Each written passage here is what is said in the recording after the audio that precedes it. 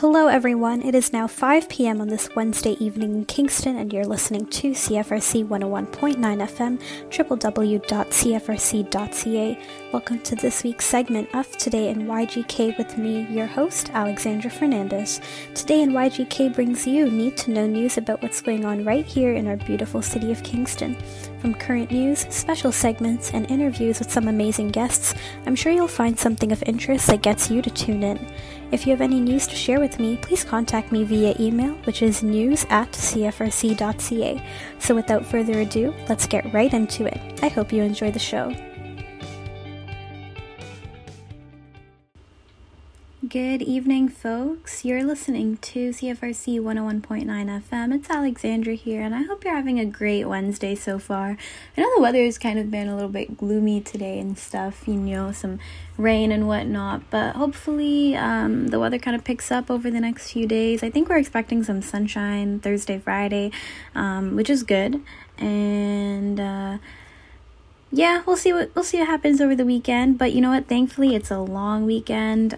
So we got that extra Monday off, which will be really, really nice. I know me being a student, I really, really appreciate having the extra day off to just, catch up on some schoolwork and whatnot.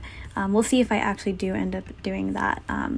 If we're being a little realistic, I'll probably sleep in, as it's going to be one of my last few times to sleep in until reading week, which we actually have a reading week this year at Queen's University for any Queen's folks listening. And if you didn't know that, usually we just get a little 2-day Thursday, Friday off in the middle of October, but this year we actually have a full reading week that is taking place from October 26th to the 30th.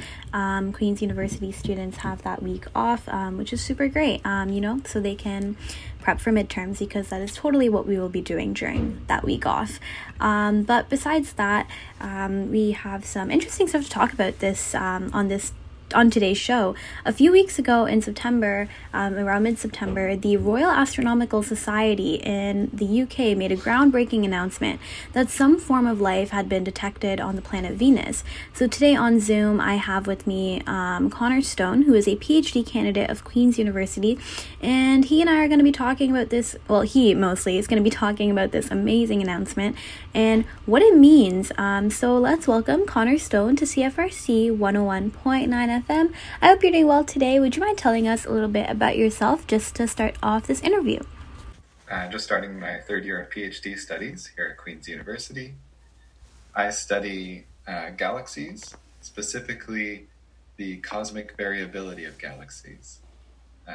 So there's known connections between parameters. A bigger galaxy is also brighter, is also more heavy. But there's some variability in that. The same size galaxy, two galaxies with the same size may have different brightness. Okay. And the exact nature of that variability is what I study. Okay, that's awesome. And I know that you're also the Queen's Observatory Coordinator, and what sort of stuff do you do with that organization? And is there anything that's maybe coming up that you can tell people that may be interested that they can maybe check out? Yeah, I'm very excited about this. So at the observatory pre-COVID, we did in-person tours of the observatory.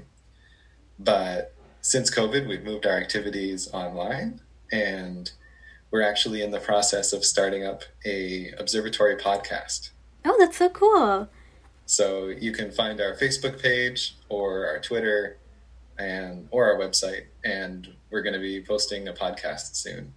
Awesome. Starting regularly. Nice. And what kind of topics will those podcasts cover, and how often do you think you'll be posting on them? Well, we're going to try and stick to some topical things. So actually, we're going to do a podcast about the same topic we're going to be talking about today. Okay, awesome. We're also going to interview some professors about their work. Cool. And graduate students about their work. Hopefully, we're going to start off with once per month, but hopefully we can increase that rate for the podcast at some Yeah, point. for sure. That's really awesome and exciting. So obviously, given our conversation today is about a major announcement that was issued by the Royal Astronomical Society earlier this week about the planet Venus. And I was just wondering if you could tell our listeners what's happening, what the announcement was, and why it's so important. Right. So astronomers have detected phosphine gas on Venus. And the way that they did this was using some very special astronomical telescopes, the James Clerk Maxwell Telescope in Hawaii and the ALMA telescope in Chile. And this phosphine gas that they detected is very surprising because in the chemistry of Venus, phosphine should break down. It's a relatively simple molecule, so there's many ways to produce it. But there's also many ways to break it down. And that means that there has to be a source of phosphine constantly replenishing the atmosphere. Okay. And on Earth, the main source that we know of is the breakdown of biological material, indicating that there's life. So that's what's very exciting about detecting phosphine on Venus. Awesome. And what are sort of your thoughts on it? And do you think that it is life, or as Nicole, not sure how to pronounce her name properly, but Mortellaro of CBC noted, it's just strange chemistry? Like, what's your thought on it? Yeah. Well, my response to that is life itself is strange chemistry. That's very true. And so there's definitely some strange chemistry going on, and that's what's so exciting about this discovery is we've had chemists do their best to try and figure out how this phosphine is being produced, and they just cannot come up with a way to do it without life. So as it stands right now, we don't know if it's life, but we do know that it's something new and interesting, and that's very exciting. Yeah, definitely. I myself I tuned in for about 40 minutes of the live stream until the Q&A session, and it was pretty interesting. Not that I have much knowledge, or any knowledge for that matter, on astronomy and all this kind of chemistry and whatnot, but it was really interesting to hear them speak about it and have this whole presentation. Yeah, they did a very good job of making the announcement accessible so everyone could join in the excitement. Yeah, for sure. And it was pretty decently easy to understand for someone of me, with no background in this sort of thing. So it was still some pretty technical stuff in there, though. Oh, for sure, hands down, definitely. But the overall concept, yeah. And I guess my next question is, what impact might findings like this have on the field of astronomy and the sort of research that's been going on? Right. So if it turns out to be life, obviously discovering life is incredible and amazing. But if we discover life on Venus, Venus is a very inhospitable environment. Okay. The surface is over 400 degrees Celsius. The atmosphere is full of sulfuric acid. If life can survive on Venus, that might mean that there's more life in the universe than we ever imagined before. It may be everywhere, and we just haven't been able to see it yet.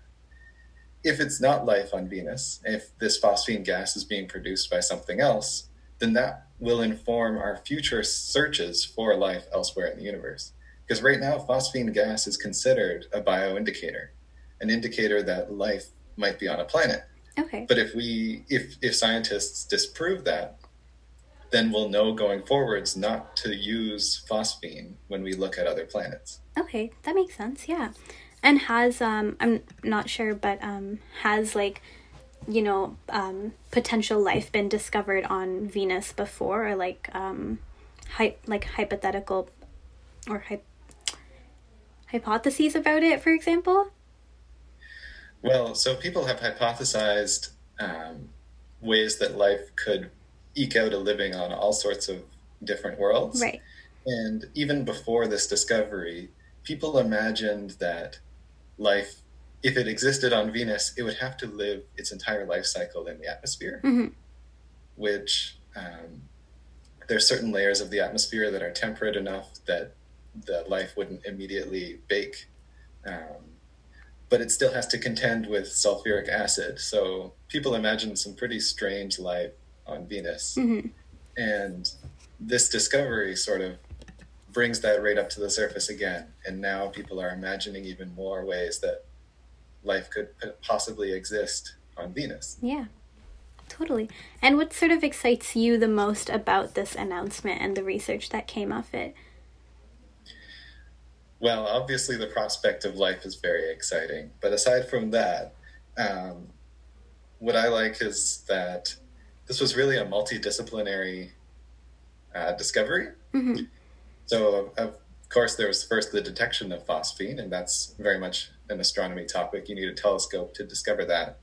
But then chemists got involved and biologists got involved, and the final research was actually done in collaboration with many people in different fields, trying to come up with every possible idea they could Mm-hmm. to sort of disprove that this signal came from life. Right. And after all of their hard work, working together, they couldn't do it. And that's what makes it such a strong result. Mm-hmm. Awesome. And is there anything else that you'd like to add or say before we end off? Sure. I'd like to say that there's still lots more to do.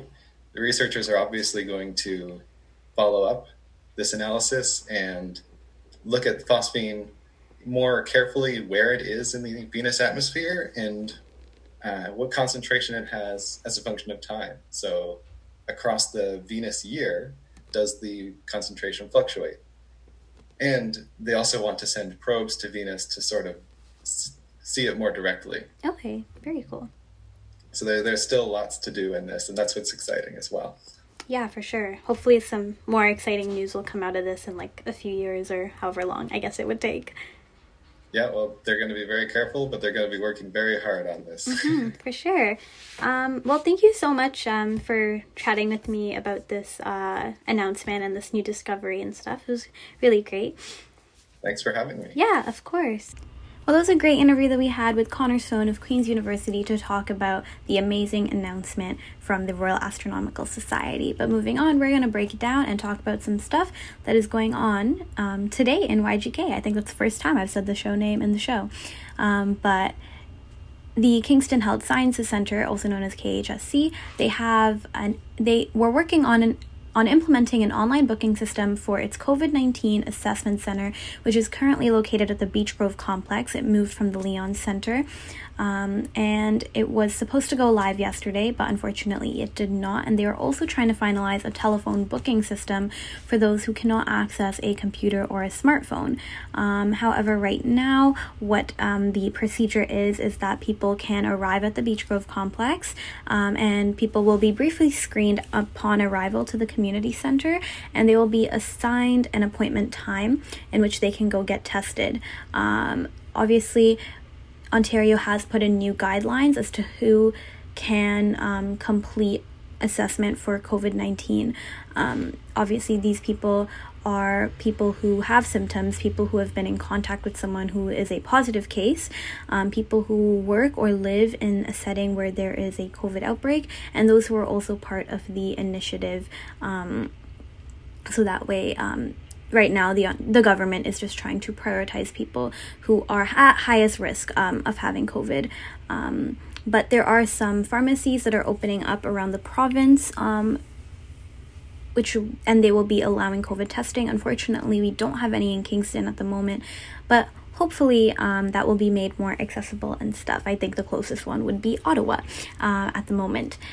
But yes, the Beech Grove complex is open 7 days a week, 9 a.m. to 4 p.m. So if you do have symptoms, if you do feel the need to get tested, and you meet those 4 criteria guidelines, please visit the Beech Grove complex. It is just located at Portsmouth and Sir John A.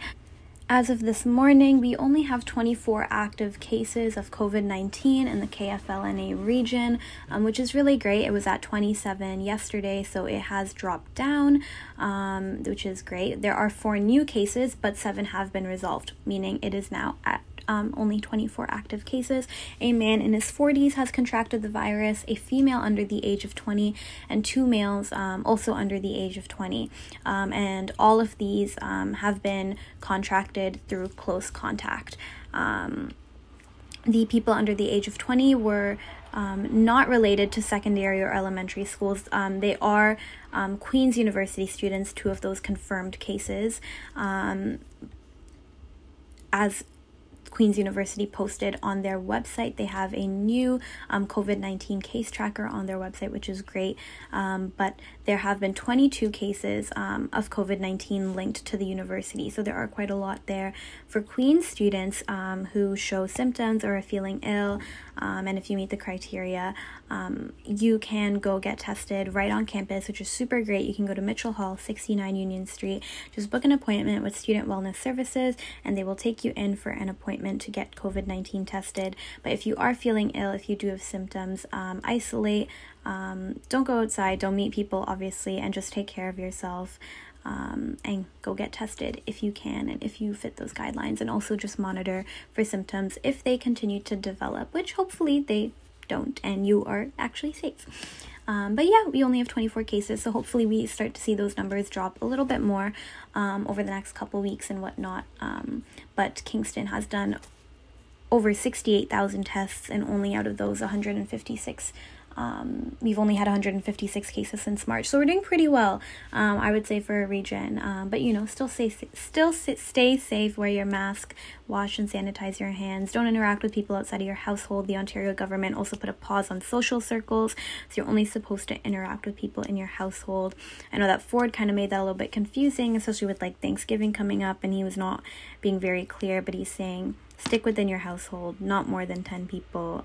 Don't interact outside of that. But, if your household is that 10 people, just stick with them.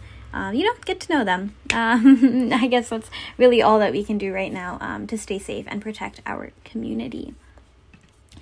Speaking of universities and whatnot, Royal Military College of Canada, RMC, is sending their cadets home for the remainder of the term, actually, over this weekend, over Thanksgiving weekend, due to COVID-19.